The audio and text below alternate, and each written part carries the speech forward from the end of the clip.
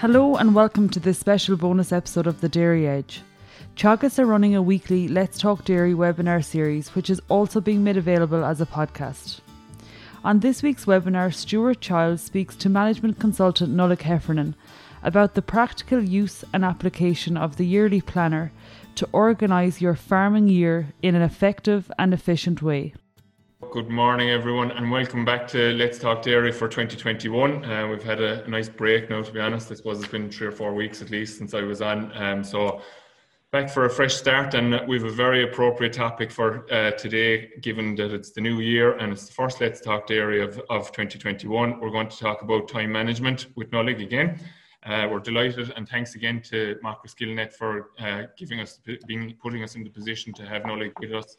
And today Nollaig is going to talk about the yearly planner and how we can use that to kind of structure the work around the whole year and make better decisions that will ultimately improve the way things operate on your farm. So being kind of ahead of the game and knowing what has to be done and when it has to be done is part of this. And I suppose, Nollaig, the one thing that I've had a bit of feedback on with very good positivity in relation to what we've been doing with the last couple of weeks, but I suppose what I'd ask you to do maybe is put an emphasis on how this can work for people that are sole operators, maybe that have only very casual help maybe coming in, as opposed to maybe some of the larger scale farms that have staff on them. So one example that I would give of someone who has implemented what Nollaig is talking about here is for any of you that were listening to the Irish Grassland Association conference yesterday. Tom O'Connell, the dairy farmer from Inniscarra that spoke, attended Nollaig's course a couple of years ago in Moore Park.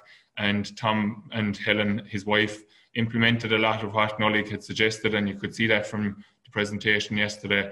And it doesn't have to be difficult, I suppose. That's the big thing about it. And Tom was very clear on that yesterday as well, that it's very, there's nothing extremely formal about the way they do it or anything like that.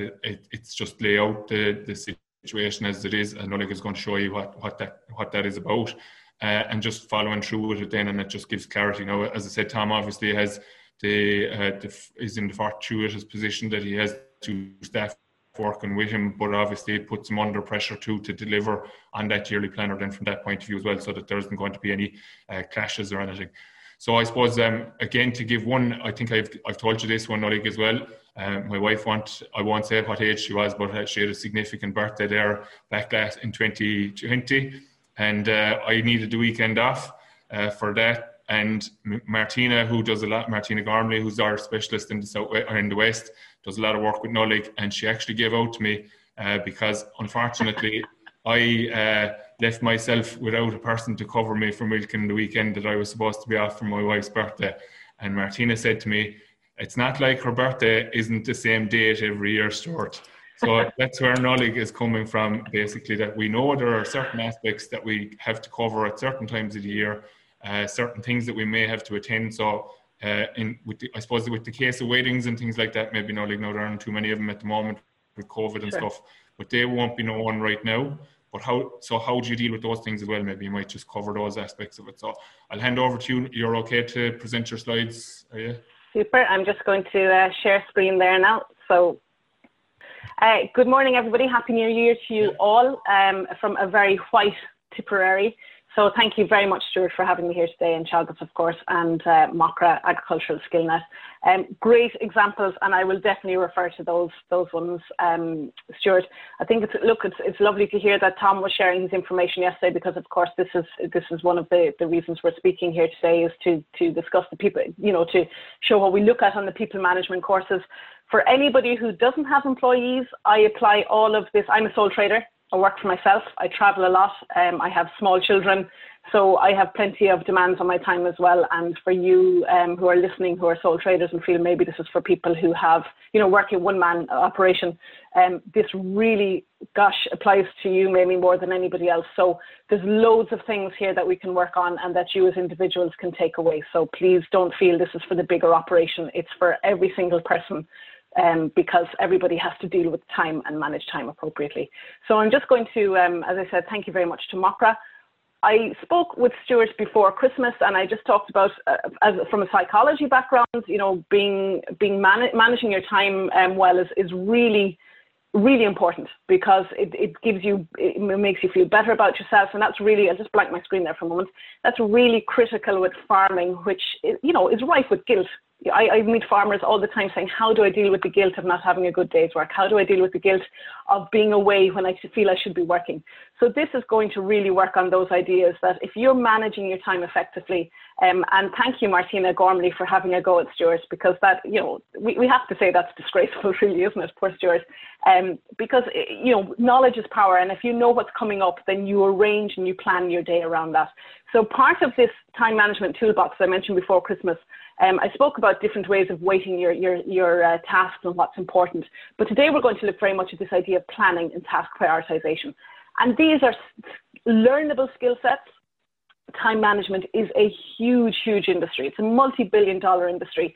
There's any amount of books on productivity and time management. So, and because they're about time management, they're nice, quick reads, or it's an audio book that you could listen to. You know, maybe you're doing a job on a farm that's relatively straightforward, and you can put some earphones in and you can listen to an audio book. There's a lot of research and information around the effectiveness of time management and being productive. So don't shy away from that idea. This is the idea that panics everybody. This is the concept. It's deliberate practice. So what happens, we try something and it doesn't work. Of course, we run a mile and say, well, it didn't work, it's no good. We need to work on planning, and we need to work on this idea of task prioritization. So this is a really simple solution for your business in terms of it doesn't cost any money. But what it does, where it's time consuming, is that you have to apply yourself. And this is a great time to apply yourself, because you've got a little bit of time in the system. We know from psychology that that under pressure, you'll revert to what's normal. So you should be working on this now. Come springtime, all of this is going to fly out the window if you haven't been practicing it. You'll forget all about it. And then after spring, you'll be like, oh God, I forgot to do this, this, and this. So when we're changing behavior, you need time to be able to do that. So what I would suggest to any group that I'm speaking to, any farming group, you know, really working on this from July onwards if you're spring block calving system, but certainly never be afraid to try it. And today is the first day of the rest of your life. So start today. And if it hasn't gone well in the past, you know, just put that aside and start again. So definitely practicing this, working on it. How do we do it? Well, very, very simply. What we need to think about, and the idea came about a couple of years ago. I was asked to speak. Abigail Ryan asked me to speak at Moore Park Open Day, and Marion was with me, Marion Beecher, and John McNamara from Shinock. And we were talking about how to manage your time better. And we came about with this idea of the yearly planner. So what happens is time influences time. And what most people do, and I'm just going to blank that again, what most people do is they talk about working to get the job done. And when you work to get the job done, well, the job can take all year if you wanted to. So what we need to do is we need to think, but if I take all year to do the job, something else suffers because there's an opportunity cost of time. So rather than thinking about time cumulatively, we need to think about discounting time. So rather than saying, what do I have to get done? It's saying, how much time do I have to get it done? And so we need a big picture of time to influence our daily operations. Time influences time. What I do today affects tomorrow, affects this week, affects this month, affects this year.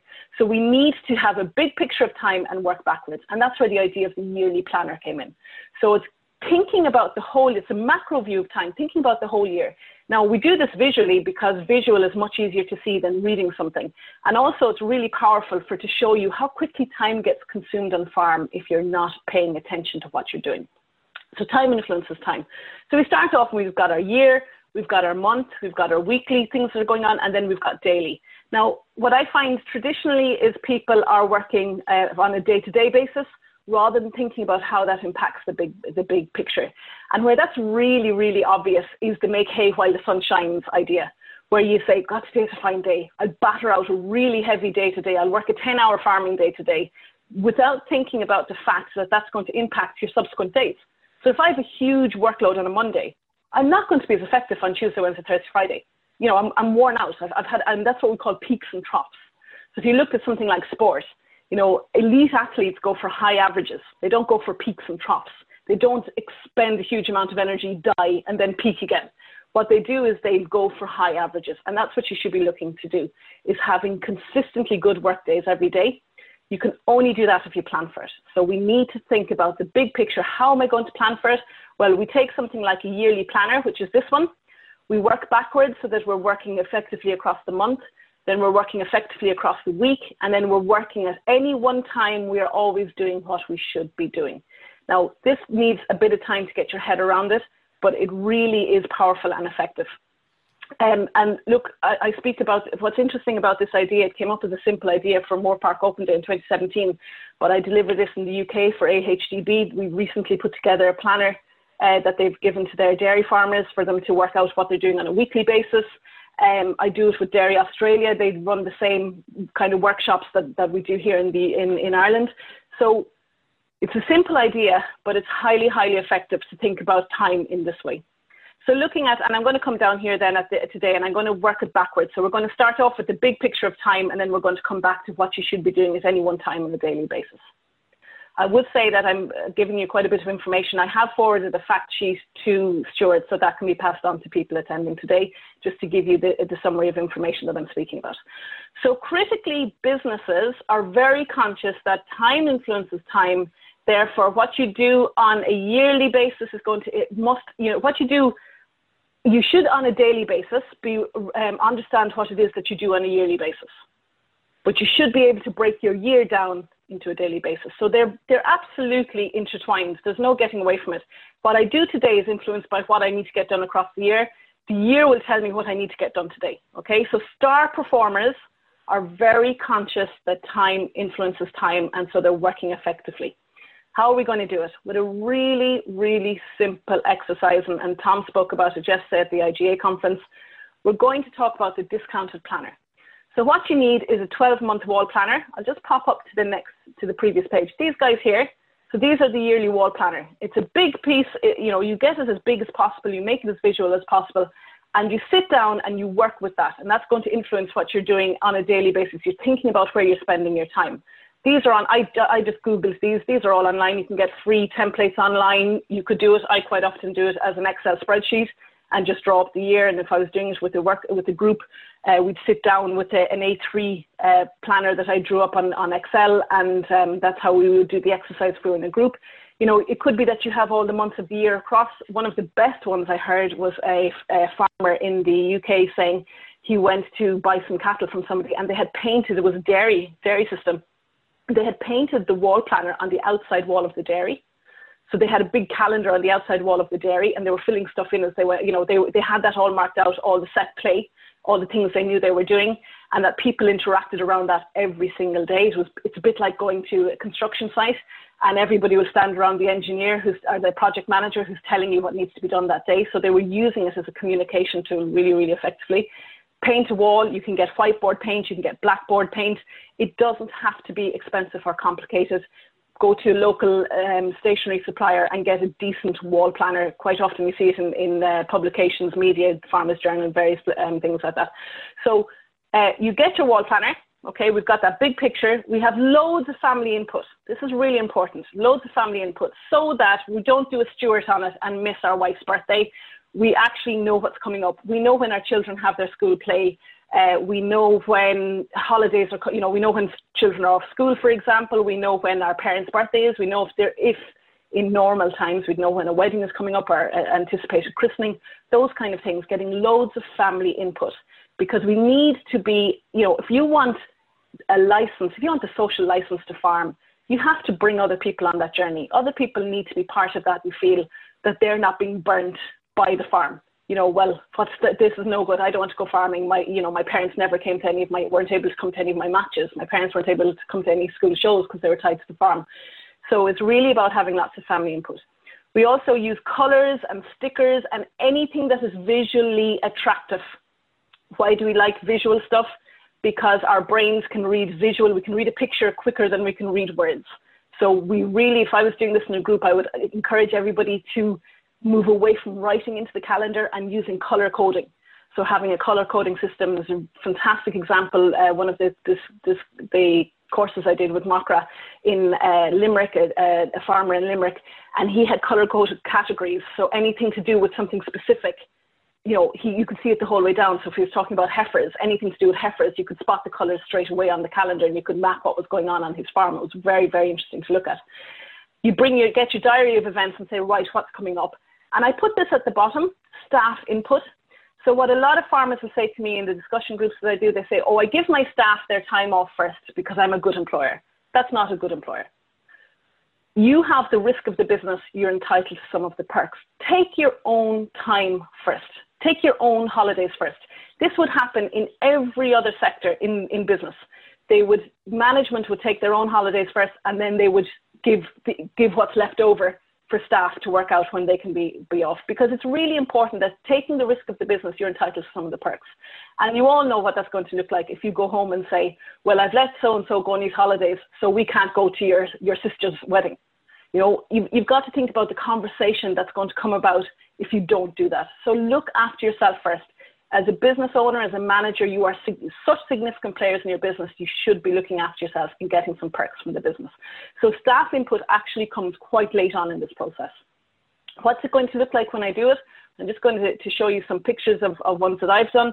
I discounted the time not available to farming, so the kind of things you're going to look at, and this will be on the fact sheet, you're looking at personal health, holidays, days off, hobbies, courses, Christmas slowdown, red letter day, birthdays, weddings, you know, things like that. Now, there's a very good point from Stuart saying that we don't know what's coming up. Sometimes we don't know what's coming up. You know, something like a wedding, for example, you usually get about 3 months. If it was normal times, you get about 3 months warning. So you work towards making that happen. And what's critical about working towards making that happen is allowing you to go there guilt-free. It's allowing you not to be the person who goes to the church in the morning, gets home, does a bit of farming, and eventually joins the wedding party in the evening. You know, it's about having a quality of day off where you have guilt-free work. So you don't feel guilty that you're working. If you went home to do that work during the wedding, you feel guilty that you were doing it.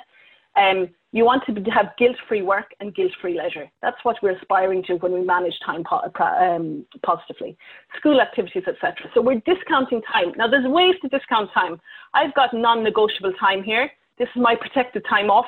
You know, no matter what happens on my farm, I will take this time off in August. That's my time. That's protected. I will put everything in place to allow that to happen.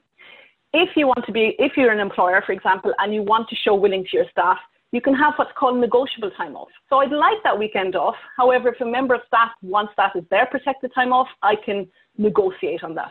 So I'm not being absolutely militant and military about all of the time off. I'm just picking time that I'm protecting for myself, and then I'm negotiating the other time. So here I might have a discussion group day, for example, a discussion group day. I'm away for the afternoon, and that's, you know, or I'm training the local GAA, or you've got something on that's yours. Okay, so we've got lots of stuff going on there, and also the skeleton or bare essentials. So you're going to have, maybe you're working towards July to December being skeleton or bare essentials weekends, or you're taking time off across Christmas. So time can be viewed in lots of different ways, and this panics people a lot when you say you're protecting time. There's different ways of managing time. You can have skeleton shifts, you can have negotiable time off, and you can have protected time. So when we look at this, we've got it looks, you know, what frustrates me, I suppose, as somebody who's working with the industry, trying to get people to be more conscious about time, is that quite often when we do this, somebody will do this section of the exercise in a group, and the farmer next to them will give them an old dig with the elbow and say, God, you're not a proper farmer, look at all the time off you take.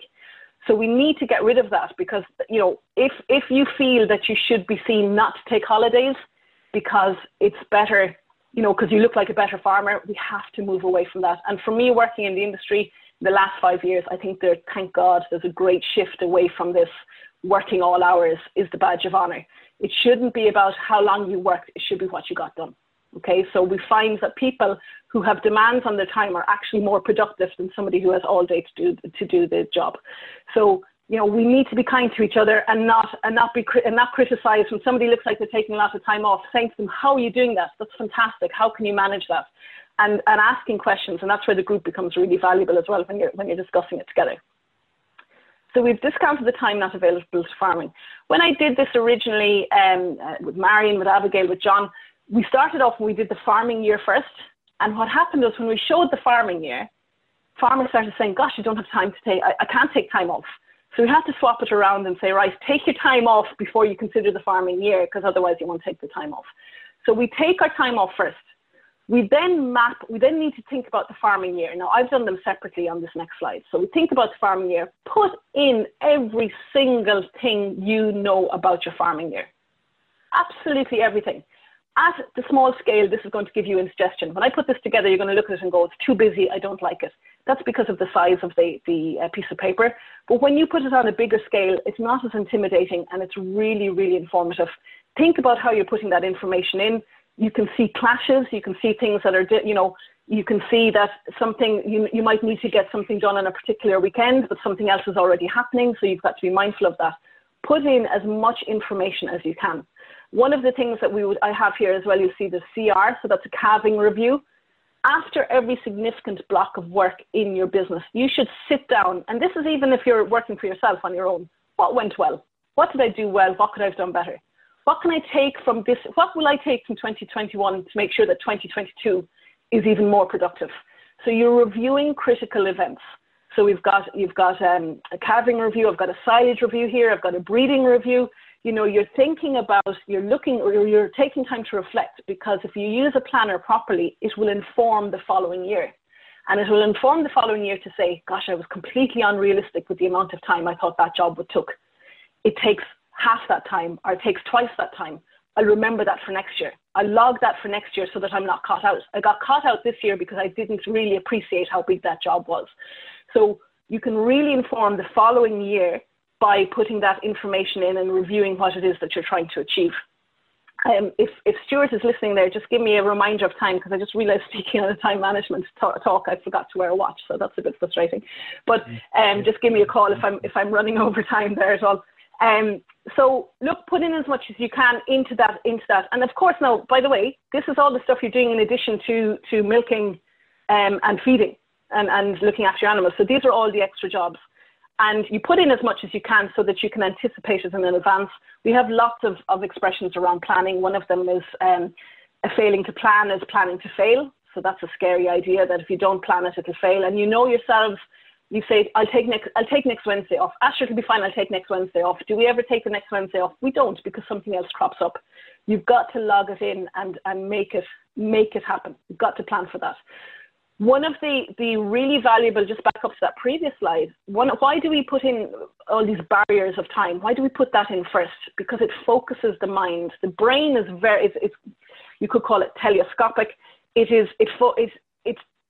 attracted to a deadline. So when you say to yourself, it's going to take X amount of time, your brain tracks to that. So when we put in a deadline, your brain will track the energy required to, that you need to expend in order to achieve that task. How do you know it? Think about the week before you go on holidays. It's extraordinary the amount of work you get done on the week before you go on holidays. I probably said it to Stuart before, the best expression I heard as a farmer, an Irish farmer, saying, it's amazing how you can get a day's work done in the last 20 minutes before even milking.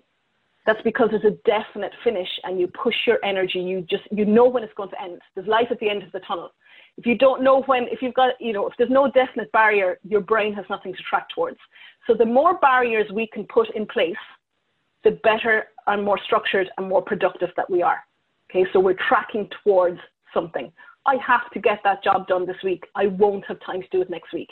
And I know that because I've planned what's happening next week, and this and this is happening. If I want to go to that birthday, if I want to go to that discussion group without feeling guilty, if I want to attend the conference, if I want to go on a guilt-free holiday. The holidays one is interesting, actually. It seems to be, across speaking to different farming groups, 10 days seems to be optimum. A lot of farmers say they can't do the 2 weeks. 2 weeks is too much. They get bored. They get distracted. So 10 days seems to be optimum. It might be that you find that idea terrifying, taking 10 days off. Start small. Go at a weekend. Go for a guilt-free weekend and work it that way. Okay, so we've got our time off. We've got what's happening on the farm. Put everything you know. Knowledge is power. Stick it in there, as much information as you can. Okay, and so this is before, yeah. Just before I move on there, I suppose for people that are to do this for the first time this year, like I would find in every aspect, both at home and with Teaga's work as well, trying to estimate the amount of time that it's going to require you to do something. And then there's also the element of, okay, it's going to take me an hour to do that. But then there's the discipline that we would have talked about beforehand of not answering the phone when it's ringing, etc., and actually focusing on the time, or focusing to get the job done. And I think I read something, or I think Julia might have said something over Christmas there actually to me, that if you get distracted from your work, does it take you somewhere somewhere between 12 and 20 minutes to get back to where you were. If you take a phone call or you get a text message or something like that, that just even momentarily changes your mind from the task at hand, it does throw you off. Yeah, absolutely. We look at that, and that's the focus we look at on a daily basis. So that last model that I look at, I'm just, you know, in terms of what time am I on, Stuart, just so that I make sure that I get to that, because that's a good model too. Yeah, 10:25, so you have plenty of time. Okay, no problem. Okay, so yeah, absolutely. We look at that. The idea, that's just discipline on a day-to-day basis.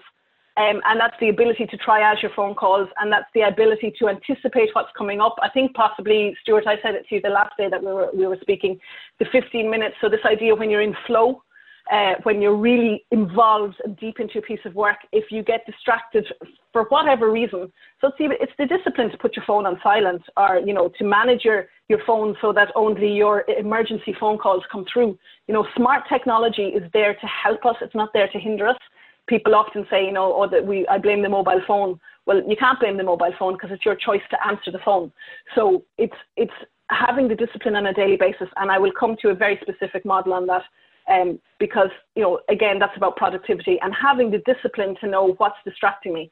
If something is taking you much longer than I think some of Marion's research is fantastic, you know, looking at something and saying, it looks like you work a 12-hour day, but when you drill into it, they're actually only working a 9-hour day because 3 hours was spent doing other things. So a lot of the times when we look at a task that took us longer than we thought it did, you know, that's this idea of the review that I mentioned here. You know, step back and say, why did that take so long? I anticipated that to take X amount of time and it took way longer. Oh, I took that phone call. I wasn't prepared before I sat down. I sat down to do that piece of work. I went up to the top field to fence the paddock, and I didn't have the correct equipment with me. And I had to run into town, and I had to do this and I had to do that. And actually, I wasn't prepared for the job I had allotted. The job itself would have taken the 2 hours, but because I wasn't prepared for the job, it took much longer. So we need to incorporate if we looked at lean management, it's the start of the process to the end of the process. And the start of, say, fencing the paddock, the start of that process is getting all of your equipment together. And the end of that process is returning that equipment to where it belongs. So a place for everything and everything in its place. That's the whole process. It turns out that fencing the paddock is a part of the process in the middle of it. It's only a step in the process. It's not the full process. So when we look at something like lean management, it's absolutely fascinating to think of what is the entire process. And the process is getting the equipment to returning the equipment, not just the actual doing the job. So they're the kind of things you need to think about on a daily basis, which I'll look at in a moment. So this is my first draft before a staff are added. It looks a little bit indigestion. Don't forget, I haven't marked in milking there. I haven't marked in feeding into that planner. So there's a lot more going on besides what you see on a daily basis. And what's brilliant about this idea here is, look, staff are now able to see their options and can negotiate with other employees or you about their time off. Or for you as, if you're working a one-man operator, you know, saying to yourself, okay, I won't do anything. I'll make sure, okay, I can anticipate I'm going to feel rough here. I can anticipate I'm going to feel rough somewhere else. Or look, realistically, if I do have a bit of occasional help, where would they be best used in that system? And that's what you would do next. You would look at it and you would relieve stress periods in the coming months. So I know that I've got very intense calving here. And look, this is the calving one. This is an interesting one. I'm going to go with Teagasc guidelines. I'm going to have compact calving. I've got my first 2 weeks are calves left, right and center, and then it slacks off a bit. But when do I feel it personally? When do I feel it emotionally, psychologically? In March. Every farming group I speak to say, God, March is a killer, because you've got cumulative tiredness. And I always use Abigail's expression, you know, a farmer she was speaking to said, how's calving been? He said, hairy, because he hadn't time to shave. Okay, so it's thinking about what to anticipate. Now, if I've never worked in your system before, I've never done spring block calving, and I'm wrecked, I'm tired, I'm feeling negative about everything, being able to say to them, that is normal. How you're feeling right now is normal. It is intense. You will feel absolutely rough. As an employer, I might take a staff review for tiredness around here because I know that people are feeling bad. So I have it here, toughest calving week or month staff review, and that will be for tiredness. You know, you're being conscientious about your staff. It would be being conscientious about yourself, saying, I'm a one-man operator. I really do feel negative in March. I'm a bit cranky, I'm this, that, and the other. Being able to say to your family, don't come to me with issues or problems during March. My head can't cope with it. That's perfectly acceptable. It sounds harsh, but it's far less harsh than you biting the head off somebody because you're tired and run down and frustrated, than to say to them, can we discuss this at a later point? Now is not the time. So you're using this information to help you be more productive, to feel better about yourself, so people know why you're an angry bear or when is a good time to speak to you. And on that, actually, I was talking to quite a large operation in the UK. It's in construction. And I just happened to have some of these in my bag because I'd been doing some agricultural stuff the day before. And I just showed these planners. And it turned out that we used this for two departments to work properly together, because there was a conflict between sales and accounts. And the sales guys were struggling. The accounts guys wanted information, but it wasn't coming through quickly enough. And we actually sat down and we drew a calendar and said, this is where you need to have the information by, because that's causing stress for the accounts department. And the accounts department was, the sales guys were saying, well, realistically, we can't do that because. So they had a conversation around the planner. They were able to sit down and say, these are the pressure points. How can we as a business get around those, because it's causing stress and tension in the business? We're not communicating and it's causing a huge amount of frustration. So really look at your year and say, where are the opportunities for me to make my most important times of the year, the stress times of the year, to make those run as efficiently as possible, all things considered. So we certainly shouldn't find ourselves running out in the middle of calving trying to catch up on our fencing because we're going to put fresh cows out in the grass. That should have been done in advance, because you knew you were going to calve at that time of the year. You knew you'd have fresh cows going out onto grass, having a kick around, delighted with themselves, maybe challenging the electric wire a little bit to see what they could get away with. You knew that in advance. You need to use that information. And so what you might do here is you might have a fencing audit around here where you put a lot of time into making sure that my fencing audit is green. I decided to do it in August. I'd put a huge amount of time and effort into making sure all my system was really good. I might review it again maybe later on in the year and see if my fencing was still up to scratch. I've done a water audit long before I brought my cattle in, because I want to make sure that everything is running efficiently. You're doing things that mean that you have time in the system when you're already under stress, under pressure, because it's this, it's the straw that breaks the camel's back. You're already under pressure and something simple happens and that breaks you. So we're trying to remove those things that add extra pressure to an already stressed time. And that's where the planner is really, really valuable. I can see now, I have a picture of time. If I say to you what's happening next month, you can see it, but actually when you see what next month looks like in relation to the whole year, you can start thinking about where is the best place to put my energy. And again, we need to move away from peaks and troughs. So killing ourselves for the first 6 months and then taking it idle then and saying, oh, look, sure, that can wait. That's 6 months away. No, there's plenty of time for that. That's 6 months away. Being able to stop that little voice in your head, a little bit like Stuart saying, it's just dropping the distractions and saying, now is the perfect time to get that done, because that's one thing I won't have to worry about come next spring. So we're using that planner to help us to identify, to help us to protect time so that we get guilt-free time off farm, to make sure that we're getting everything done that we need to get done, to use it as a communication tool for the people around us, including our families, and thinking about the year that it's not just about what I do today, but it's thinking about what I do today affecting everything else. It's thinking about how what I need to achieve across the year impacts what I do today. So we know from research that people are over-ambitious on a daily basis and under-ambitious long-term. So it could be that you feel run off your feet on a daily basis, and yet when you reflect on the year, you feel you haven't achieved enough. That's because you're not thinking about them together. Think about the big picture first and work it back down monthly, weekly, daily. What am I doing now? What's the best use of my time? So bringing it right back down to daily, this comes into Stuart's questions, bringing it right back down to daily. This is a really powerful model of time management. If you've got staff, this is a great communication tool because you can use the same language, but every single person should be running this through their head every time they look at a job that they need to do. Now, where would I use this? You've got your milking, say your twice-a-day system, you've got your milking in the morning, your milking in the afternoon. Where do we lose time on farm? On that spongy part of the day that isn't specifically accounted for. So we know milking is really efficient because it's lean management. You've got a start and a finish. It's a whole process that is you're focused on it. You're not multitasking. So that's highly efficient. let's take that idea and bring it to the rest of the day. So in that time, the 2 hours before lunch and the 2 or 3 hours after lunch before afternoon milking or evening milking, what are you doing with that time? That shouldn't be up for grabs. That shouldn't be let go to chance. You should be allocating tasks for that time to make sure it's run efficiently. How do we allocate time? How do we know what we should be doing at any one time? Well, we run a triage system in our heads, and this is what we're going to use. These are very famous from Eisenhower. He was Supreme Commander of the Allied Forces in the Second World War, President of the US. You know, we can assume that he was a pretty productive individual. So he's often attributed with these Eisenhower quadrants, made more famous by Stephen Covey's book, The 7 Habits of Highly Effective People. Every task that comes across you or that you're giving to a member of staff, you should ask yourself, how important is this and how urgent is it? Now, if it's important, it needs to be done. If it's urgent, it needs to be done, and it needs to be done soon. Okay, so it needs to be done soon, I should say. So it's important, it needs to be done. It's urgent, it needs to be done soon, now or soon. Okay, so we're important, not urgent, it needs to be done, but it's not going to be done today. Not important, urgent, it's happening, it's right in front of you, but it's not necessarily important. And then not important, not urgent. So we'll get rid of this straight away. Not important, not urgent. Dude, this is a time waster.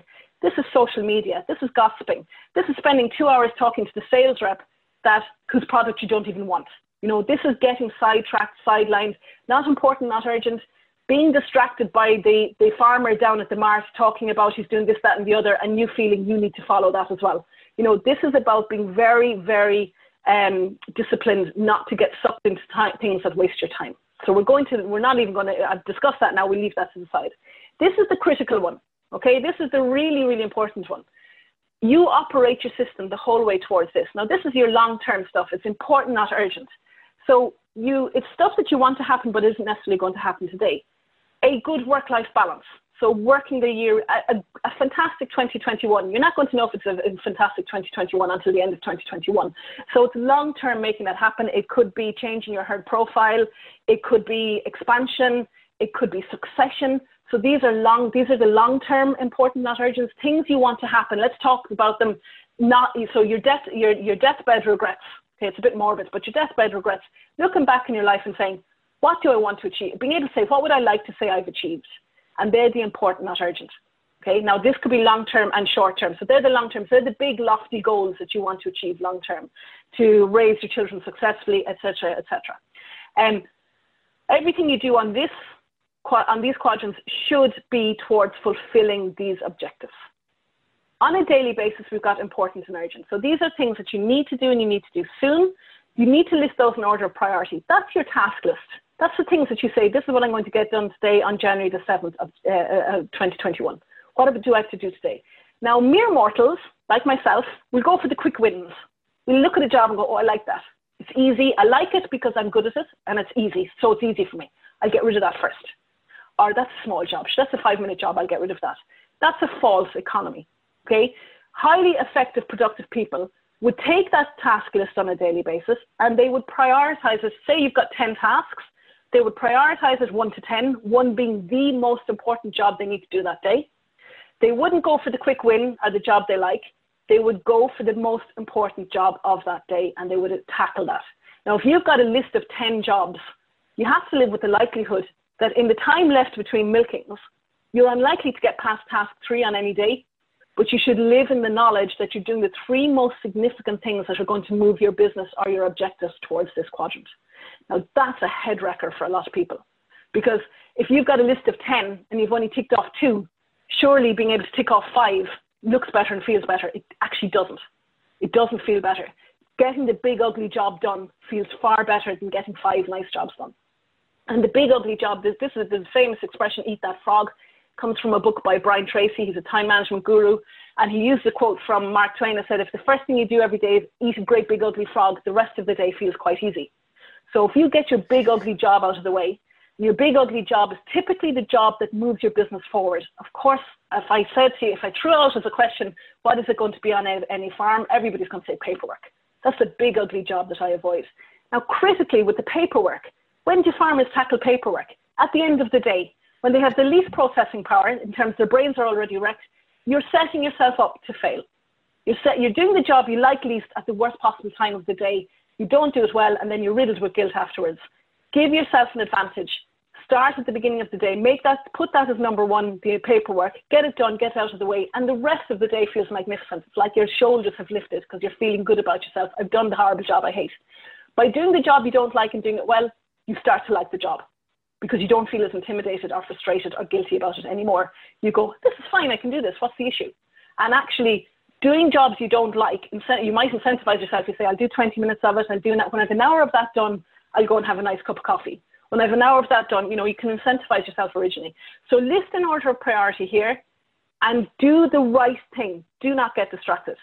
If you're doing a very important job, protect that time. So paperwork, that takes a lot of cognitive power. Your brain has to be involved in that. Don't take phone calls. Think about the phone calls that are coming. If you know about phone calls in advance, schedule them. So say, Stuart, I'll speak to you at 11 o'clock. And now Stuart knows exactly who's calling him at 11 o'clock and what we're going to speak about. So we've scheduled that phone call. I haven't interrupted Stuart, for example. This is the tricky one. And this is so just before I go on, so this is the quadrant of effectiveness. That was the quadrant of immediacy. This one here is the quadrant of delusion. Why is it delusion? Because we mistake something being urgent for being important. And the sales rep is a brilliant example. The phone is a brilliant example. It's there in your hand. It's ringing. It's making itself urgent by ringing. Only you make it important. Only you can make it important by giving it your attention. So we have to have this really aggressive triage system here where we say to ourselves, here's a phone call or here's a sales rep. Do I need this product? Do I need to speak to this person? No. Have the ability to bin that phone call. Fundamentally, people ring you because you answer the phone. You may not be the right person to ring, but you're the easiest person to ring. I'll ring Stuart. He'll give me the answer. I don't have to think for myself. So you've got to think about what behavior you are allowing other people to have in relation to you. Reschedule it. You know what? I do need to speak to Stuart, but I'm not going to speak to him today. I'll reschedule it. I'll ask him if he can take a call at tomorrow at 11 o'clock. By doing so, by the way, I've just shoved that up here into short-term, important, not urgent. So it's important to speak to Stuart. I just don't need to speak to him today. So I've rescheduled my phone call and it's moved into this quadrant. Or I need to speak to Stuart and I need to speak to him now. That's become a priority. But realize that if I take that phone call now, I have put it up into this quadrant as number one on my priority list. And what happens? The three important jobs I was supposed to get done today, I don't do them. I only get 2 done because I spent too long on the phone to Stuart. So we need to know that time influences time. If I spend time doing something, it impacts somewhere else. It's an opportunity cost. I've lost time doing something else. So if I take that phone call, if I make it important, it's urgent because it's ringing in front of me. If I make it important by answering it, understand that there's a consequence for that. And the consequence is I shoot it up into this quadrant, important, urgent, and I make it my number one priority. And therefore, I have shifted the other priorities down. And after the phone call, I might say, right, I spent too long speaking to Stuart. There's no way I'll get task 3 done today. I'll have to move that on to tomorrow. So that becomes an important, not urgent. Okay, so we're moving this. This is a dynamic system. It's moving all the time. If you are consistently operating in an important and urgent, you are fighting fires and it is not sustainable. There needs to be a true emergency. We always think that we're in an emergency. True emergency is usually family health. Significant family health is the real crisis in anybody's life. If you sit down and think of it, there's very few things that are a real crisis, but family health is one of them. So one of the questions I ask people when they say, oh, I have to answer the phone call, will anybody die or will you lose millions? And if the answer is no to either of those, then why are you wasting your time taking those phone calls? Be disciplined not to get dragged into something that looks like it's important just because it's urgent, okay? That's huge discipline. And it hurts in the beginning because maybe you feel like you're being rude by not answering the phone call.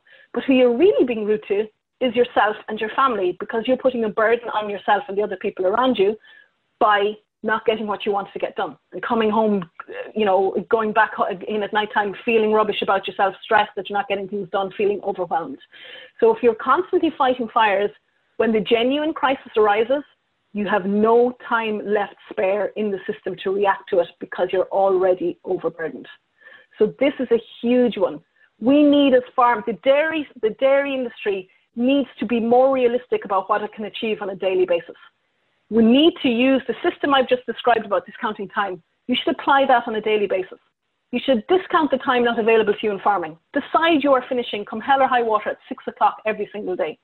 Remove the time not available to farming.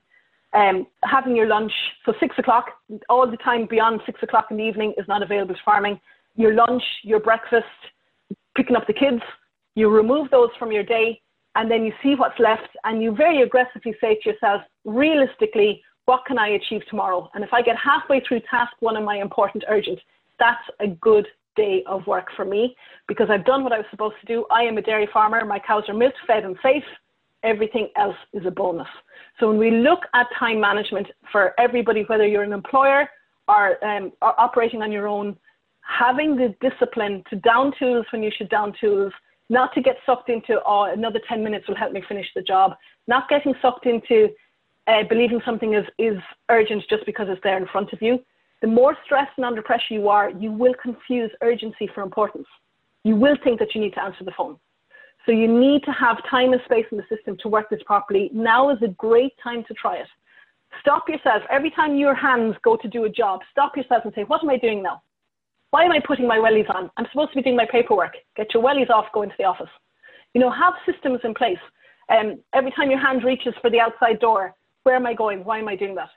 And incentivize yourself to do the work you don't like doing but must be done. So make sure that your office is a clean, comfortable, well-lit, or tidy space so that you've no excuse but to get your work done. So prioritize on a daily basis, get the big picture, work backwards, and spend every minute productively so that you walk away from your farm feeling good that you got what you needed to get done, feeling positive about your sense of achievement, and showing the people around you that farming is a great and worthwhile industry to be in, that can give you huge quality of life if you choose to operate a system that is productive and efficient. So the quadrant of waste, that's my presentation in terms of slides, Stuart. Okay, look, excellent, Nolik, thanks very much. I suppose I've written down a few bits and pieces here. I suppose, again, just referring to my own situation there before Christmas, I happened to be talking to David Gleeson, just trying to line up something with him there for this year. And Dave made a comment to me and I thought it was very appropriate. And now you can scold me if necessary, but so we promised to send out an email to people that had been participating in the series, and it hasn't gone out yet because I went on holidays on the 18th of December or whatever it was. And it was on foot of Dave's comment actually, because he actually asked me when I was talking to him, when are you kicking off for Christmas basically? And I said, well, I was hoping to go next Monday, but I'm not sure if I'm going. And he said, Stuart, if you're going, go, because you could be hanging around and the days will just get filled up. So that's why I took off anyway, the 18th of December, because I had to use up the leave anyway as well. So I think that's a very important comment as well. I suppose the other thing I think what I found interesting was to do the 3 most important jobs of each day, and it's definitely stuck in my head what you said before Christmas as well about getting cows fed and stock looked after every day is your priority, and everything else is a bonus. And I think people have to probably give themselves an awful lot more credit than they do for what they actually get through. But what I would say is that, like, listening to Tom, I had a good lot of interaction with Tom in preparation for yesterday and prior to that as well. But he's implemented a lot of what you said, and he is one of the coolest customers you will meet. Now, maybe he was that way before he did the course. I didn't know him before that. But like, nothing phases Tom really, like, and like if you ask him to do something, it'll get done. And it's just interesting that all the things that you said there, I've seen them being put into practice by Tom and some other farmers as well as we've been going along, but they really do work. So the question that I have here is in regards to phone. How do you manage to be a nice person and still protect your own time with all these people, you know? And the other aspect is, I think you said it before we went live, in relation to how important discussion groups are for people for social interaction. I did get there from before Christmas. Again, excellent content, but you could be very lonely if you were to implement some of the rules that Nolik has suggested, is what I was told. Yeah. So would you comment on that? And then I have another scenario then as well, which is, again, it's a family farming scenario that you might comment on how a person could get the best out of their time in that scenario too. Okay. Just on the first one, so the comment about Tom and a cool customer, when you manage your time effectively, you feel in control. And somebody who's in control is not a control freak. They're in control. So the control freak is somebody who's out of control and they're grasping at everything to try and gain a sense of control. The cool customer is somebody who has a strong sense of control. When you manage your time effectively, you have that strong sense of control. And you're the type of in terms of farming, you're the type of farmer who's seen at events, who's around, who gets jobs done who gets things done for other people because they have time in the system. So there's a huge aspect of mental time management. It gives you a huge degree of mental toughness. It allows you to feel in control of a system. Control is one of the biggest aspects, is one of the 4 aspects of mental toughness. So it gives you that control. The other thing, the other parts of mental toughness just are commitment, challenge, and confidence. So when you're getting things done, you feel confident. Things don't feel like a threat. They feel like a challenge and something you can rise to rather than you're overwhelmed by. And the last one was you can commit to things and you feel committed because you're getting things done. So time management really feeds into a huge amount of psychological satisfaction. The next question was, oh God, I forgot the next question. What was the next question? Just how we'll say one of the people had been in touch with me before Christmas and said that if you were to implement everything that you were suggesting, you could be quite lonely. Absolutely. So what we need to think about, so people, I would get quite a lot of kickback in groups and saying, well, I can't ignore my neighbour. Be very disciplined about who you give your time to, because there are people who are energy vampires. They'll take everything from you, and then the day that you need help, they won't help you. So we need to have that discipline. Yes, I understand that you feel good about yourself helping other people, but not if it's dragging you down. So look, when we look at stakeholders in the business, a good neighbour is worth 3 good employees, because a good neighbour is somebody you can call in the middle of the night to help you out when you're stuck. They'll mind your kids, they look after your mother. So good neighbour is this example. So you sit down and you say, who is helping me in my life? And who would I drop? Who do I know would help me? And I return that. And be mindful of who the energy vampires are. Who's sucking energy from you, and you're giving them time and you're not getting it back. And have the discipline to be able to walk away from that. Now that is tough, and it makes me sound like I'm really cutthroat and nasty. But when you sit back and think of it, you've got to put yourself first. It's really selfish not to put yourself first, because if you become a burden to others, then you've done exactly what you hoped you'd never be. You become a burden. So you have to look after yourself first. The interesting one about if you manage this stuff properly in your time effective, you won't be lonely at all, because you'll have time to go to discussion groups. You'll have time to interact with your friends. You can go for the game of tennis. You can go and play your badminton because you've time in the system. So it's actually the complete opposite. If you implement these things, you wouldn't be lonely at all. You'd be in a position to join local groups. You'd be in a position to help the community. You'd be in a position to spend more time with your children or your family, So actually doing this well is the complete reverse to being lonely. This creates time and space in the system that allows you to really enjoy a quality of life. And typically a quality of life means being around people whose company you enjoy and that you can contribute towards, and they're contributing towards you. So I would totally challenge that idea that if you implement this, you'll be lonely. What you are is you're focused on a daily basis to make sure you can do all the things that you want to do, rather than you're spending all day doing the things you have to do. You should be spending an element of the day doing the things you have to do in order to free up time in the day to do the things you want to do. Okay. So one of the other people who's on regularly actually rang me as well before Christmas, and in their situation, they're milking less than 100 cows, but they have to look after a parent, and they have to do a lot of toing and froing with kids as well because their wife is working. So what would you say to that person in terms of managing their time, like this spongy time, I think you called it there, between the milkings? Now, in this case, the milking time has to be expanded out in order to deal with all the things that have to be dealt with. But the spongy time in the middle is actually probably compressed more than in other cases, because there isn't that much spongy time.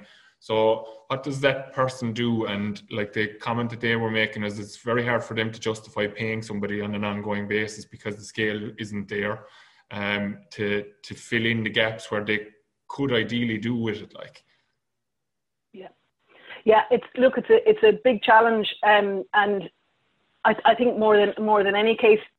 So we've got a number of things. You would look at your day and say, well, what in terms of those obligations, in terms of caring for somebody, and the agricultural community is fantastic in that relation, that in that sense that they tend to keep relatives at home and are able to do that, which is absolutely a huge selling point of agriculture, that you have the time through the day to do, things for your family, for example. So it's protecting, it's looking at your day. So we talked about the discounted calendar, and we talked about, remove the time in the year that's not available to farming. Sitting down and aggressively looking at your day and saying, I don't have that amount of time, because during that time I'm collecting the children. During that time I'm caring for the person I give care to, and protecting that time. And then saying, well, realistically on those other days, what can I give away? What do I not need to get done today? When is a better time of year to do it? And just shuffling. I suppose it's shuffling your time a bit better, and thinking about, okay, I can't afford somebody permanently, but what I can do is I can afford somebody for a couple of hours a week. What am I doing when that person is in? What am I using my time for? Am I so grateful that somebody is in that I'm taking a rest in the corner, or am I using that time productively? So it's having the discipline to say that, because my time is so finite, am I doing the right thing at any one time? And the only way you can do that is to sit down and think about where you're spending your time. And it might be that you've spent way too long doing a job that just needs to be done. Not every job needs to be done 100%. Many jobs, 40, 50, 60% is sufficient, but you got lost in the job and ended up doing a 90% quality job on it, when in reality that was putting pressure elsewhere. So it's really stripping back your jobs and saying, where are you spending your time? For that individual, that's a very tough system. And it's disillusioning as well, because you're maybe not getting through what you want to get through, but being able to reframe it and saying, what's the biggest priority I have? Actually, my biggest priority is caregiving, and farming is in addition to that. And when you get your head around that, it doesn't feel as difficult. You've reframed what caring means to you. So there are times when you'll be caring and think, God, if I didn't have this, if I didn't have to do this job, everything has to be fine on the farm. You don't know that, because you haven't had that scenario. So it's just being able to step back and say, I would love to be able to do X, Y, Z in my farm. I'd love to have the 150 to 200 cows, but I can't, because this is where my priority is. And I'll do that really, really well. And in the meantime, I won't allow other things to distract me, so I can do both, so I can do the other things sufficiently. So it might be for that individual that farming sufficiently is the right choice, not excellently, not amazingly, caring excellently, farming sufficiently. That might be the balance that person has to strike. And that's a tough conversation. Like that is a difficult scenario that you're putting in front of me, Stuart. But it is really about creating where is your priority, and understanding that it's not all about work at the end of the day. It'd be lovely if it was all about cows, but at the end of the day, what do cows contribute towards the ability to be able to care for somebody that you love? Yeah, fair enough. I suppose the other thing is that person should have big belief in what they're doing as well, that like they'd probably be a bit hard on themselves, given that what they do get through every day is probably phenomenal in one sense. Kind of feeding off of what you just said there in relation to doing the job 40-50% rather than 100%. Tom Downey's asked, is it not a killer not to finish a task just for the sake of 10 minutes?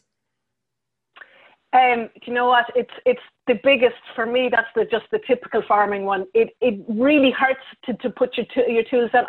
The best example I can give is I was working with a company, and one of the guys actually was the financial director, and he kept going on. He said, "This is a 10-minute job. I'll finish it in 10 minutes." And he said 2 hours later, he still hadn't finished the job. And when he started it, it was computer. He was looking at numbers on the computer. And he got up and he walked away. And when he came back the next day, he finished it in 10 minutes. So sometimes putting your tools down means you do it more effectively when you come back to it. Most of the times it does. And the thing is, that 10 minutes, what does it bite into? Now, 10 minutes in its own right doesn't seem like much. 10 minutes every day across a working year is 48 hours, which for the normal person is a working week. So when you look at that in the isolation, sure, it's easy to write off your 10 minutes. What you have to ask yourself is, how regularly are you saying, but for the sake of 10 minutes, wouldn't it be fine? So it's thinking about, where does that 10 minutes eat in? And, we have smart technology. Put a timer. It's a really difficult discipline. Like, I would do that with myself in my own work. I'd put my phone on and say, I'll put the alarm on to finish in 45 minutes or an hour or whatever. And you do want to keep going because you're in it. But the discipline to walk away and to apply yourself to the next thing is really, really valuable. And you can come back with a fresh mind to that piece of work and ask yourself, by the way, what's the worst thing that will happen? Will anybody die, or will you lose minutes if you don't do that last 10 minutes? Now, what is the killer about finishing that the next day? Nothing. But I agree with Tom's question in the sense that our brain likes to feel that process is complete to complete, start to finish, it's complete. So we can get tricked into that, but in terms of lean management, we know from research and lean management, it's not efficient to do that. You should down tools and go to the next job that you've operated. So yeah, sorry, Tom, you just need to have the discipline to walk away. Will anybody die? Will you lose millions? No. Okay, leave it till the next day and understand that 10 minutes in isolation is fine. But you have to ask yourself, if that's your mentality, are you stealing 10 minutes all over the day, every day? Yeah. Yeah, okay. And then I suppose the final question to wrap it up then is from PV Murphy. He just said, ask Nollaig to say something about the role of consequences in priority decision making. The role of consequences, what a great question. So of course, the opportunity cost of time means that there's a consequence for every time you prioritize your work. And you've got to ask yourself, what are your priorities? So we talked before Christmas about the Pareto principle, that 80-20 rule. So doing the jobs that 20% of the jobs will give you 80% of your revenue, for example. That's how you would look at it. So the consequence is that I have found across all my across any of my clients or working in any industry, that the consequence of prioritizing has always been nothing but positive, because people aren't allowing their time to be wasted elsewhere. They're not feeling negative at the end of the day or guilty for underachievement. Actually, one of the consequences, there's one that I've come across a couple of times. So when you do prioritization really, really well, you complete a 5-year plan in 3 years. And I've come across clients who are disillusioned after the 3 years because they've achieved everything they wanted to achieve, and now they feel there's nothing to do. So that is a consequence of being highly productive with time. However, that's the fault there is that a 5-year plan, you're always in the first year of your 5-year plan. So if you're achieving your 5-year plan in less time, you should be reviewing your plan to look for what's the next 5 years. You should be, you were obviously under ambitious in that 5 years. So you would be reviewing it consistently. A 5-year plan isn't something you write, stick it in a drawer, and 5 years later take it out and think, well, did I do everything? You're reviewing as you go along. So this is the review system that I mentioned in the planner itself. Reviewing it. So that is a consequence. You get through a lot. For farmers, what's the consequence? You may have a bit of extra time in your hands and you feel a bit idle and you feel a bit frustrated that you've nothing to do. You might get a bit bored. That's a consequence of prioritizing really well. I would certainly find that would affect the farmers. They get a little bit dangerous from September to January because they're a little bit bored and they start tinkering with systems that are already highly capable. So for that farmer, it's saying, well, if I've released time, what am I going to do with that released time? And making sure your hands aren't idle. So you use it for something else. You go off and you learn Chinese or something. So if you're releasing time, it will get consumed again by other things if you don't account for it. So we'd see with elite athletes would have, they spend so many hours a day training. And they'd often say, God, think of all the things I'll achieve when I stop training. And when they stop training, they don't specifically account for that time beyond their sport. And so you meet them 10 years later and they haven't achieved any more than they did when they were elite athletes because they didn't account for that time. It got consumed by watching television or by, things that weren't. So if you're releasing time, you must account for it elsewhere. So the consequence of managing your time effectively is getting through your plans maybe faster than you expected to, maybe being a little bit idle at times and not knowing what to do with your time. But the biggest consequence of prioritizing is a feeling of satisfaction and achievement that you are achieving. It goes back to your comment, Stuart, about Tom O'Connell. Being in control, being relaxed, and being able to help others because you have time available in the system to do it. You're not so under pressure that you can't help out somebody if necessary. Okay, so look, we better wrap it up there, Nollaig. I suppose a couple of things to finish up. I suppose in defence of myself, I actually did manage to get away for my wife's birthday that weekend, but it was thanks to the generosity of one of my friends that actually bailed me out rather than anything else. But it was a slightly stressful period of time trying to get that organised. So it does come down to the whole story of planning. And Martina's right; it's going to be the same time this year again. For her birthday as well. So, but I suppose just to wrap it up, I suppose there's I think if people have to give themselves credit for what they're actually getting through in any given day, and I think what I picked up from you there, Nollaig, today, like of the 10 tasks that you've identified that you need to do today, if you get 3 done, you'll have done a good day. So don't be hard on yourself. I suppose writing them down, that's definitely something I picked up from Tom. Like, I mean, writing these things down. And the other thing that I really picked up from Tom is what would be nice to get done this week and what do we have to get done this week. So that's task prioritization in a softer state. And like, again, when you think about what he said yesterday, it's so true. Like, I mean, between Christmas and conferences, and he even said, like, when talking about Teagasc, and other organisations, you all think we've nothing to do in December and January. He said, but it actually eats into the time very quickly. So you have it really does. So just, I suppose, thanks a million, Nolik, in relation to the whole process around SkillNet sponsoring this. We have to give them information as to who is involved. So I'm going to send out those emails this afternoon so that people can respond to that, so that Bridget Quigley can get details of the people that were involved. That's important from her point of view. And we will follow up then with the planner, and I will also email out to the people that were on the call today. We'll get the fact sheet that you were talking about, Nolik, as well. I suppose for people that watch this back on the recording, we might ask you to just email us if you're looking for the fact sheet, because we want to obviously have an idea of who's watched the recording if you're looking for it. Just then to talk about next week, I suppose next week we're going to, there's a slight change because of logistics around Zoom and so forth. There was a once a day conference is supposed to be running through the Let's Talk Dairy platform next Thursday, but it was set up as a different event. So you will have to register for it if you join in. So many of you will have gotten an email from me or from Zoom in the last couple of days saying that Let's Talk Dairy for the 14th of January has been cancelled. There will be a Let's Talk Dairy, but it's going to be the once a day milk conference. And who's going to be speaking at that? We have Nick Snedden from Fronterra in New Zealand is going to be talking about the once a day experience in New Zealand. We have a farmer from the Laois Kilkenny border, MJ Delaney, who's doing once a day since 2013 as a result of land fragmentation predominantly. So he's going to tell us about his experience. And then Emer Kennedy is going to give us an update on the trials in Moorpark that were done last year, which are very interesting. So I suppose we'll wrap it up with that. Thanks a million again, Nolik. It's fantastic talking to you. Pleasure. To talk to you a million times over again, and we will probably talk again during the course of the year. Wish everyone a happy new year and all the best for the coming week. And everybody take really great care out there at the moment, because we haven't had the challenge that we have currently in front of us as much at any stage during this virus. So people, be careful, minimize your contacts as much as possible, and we'll try and get out of this, because if we don't get out of it now, we're going to be dealing with it for the full 12 months again. So I think it's really, really important that we double down and try and minimize our contact with people on a face-to-face basis, etc. So just everybody take care, be safe, and we'll talk to you again next week. And thanks again, Nolik. That's all for this week's Let's Talk Dairy webinar series. And don't forget to look out for more bonus episodes each week. I'll be back with our usual Dairy Edge interview on Monday, so do listen in then.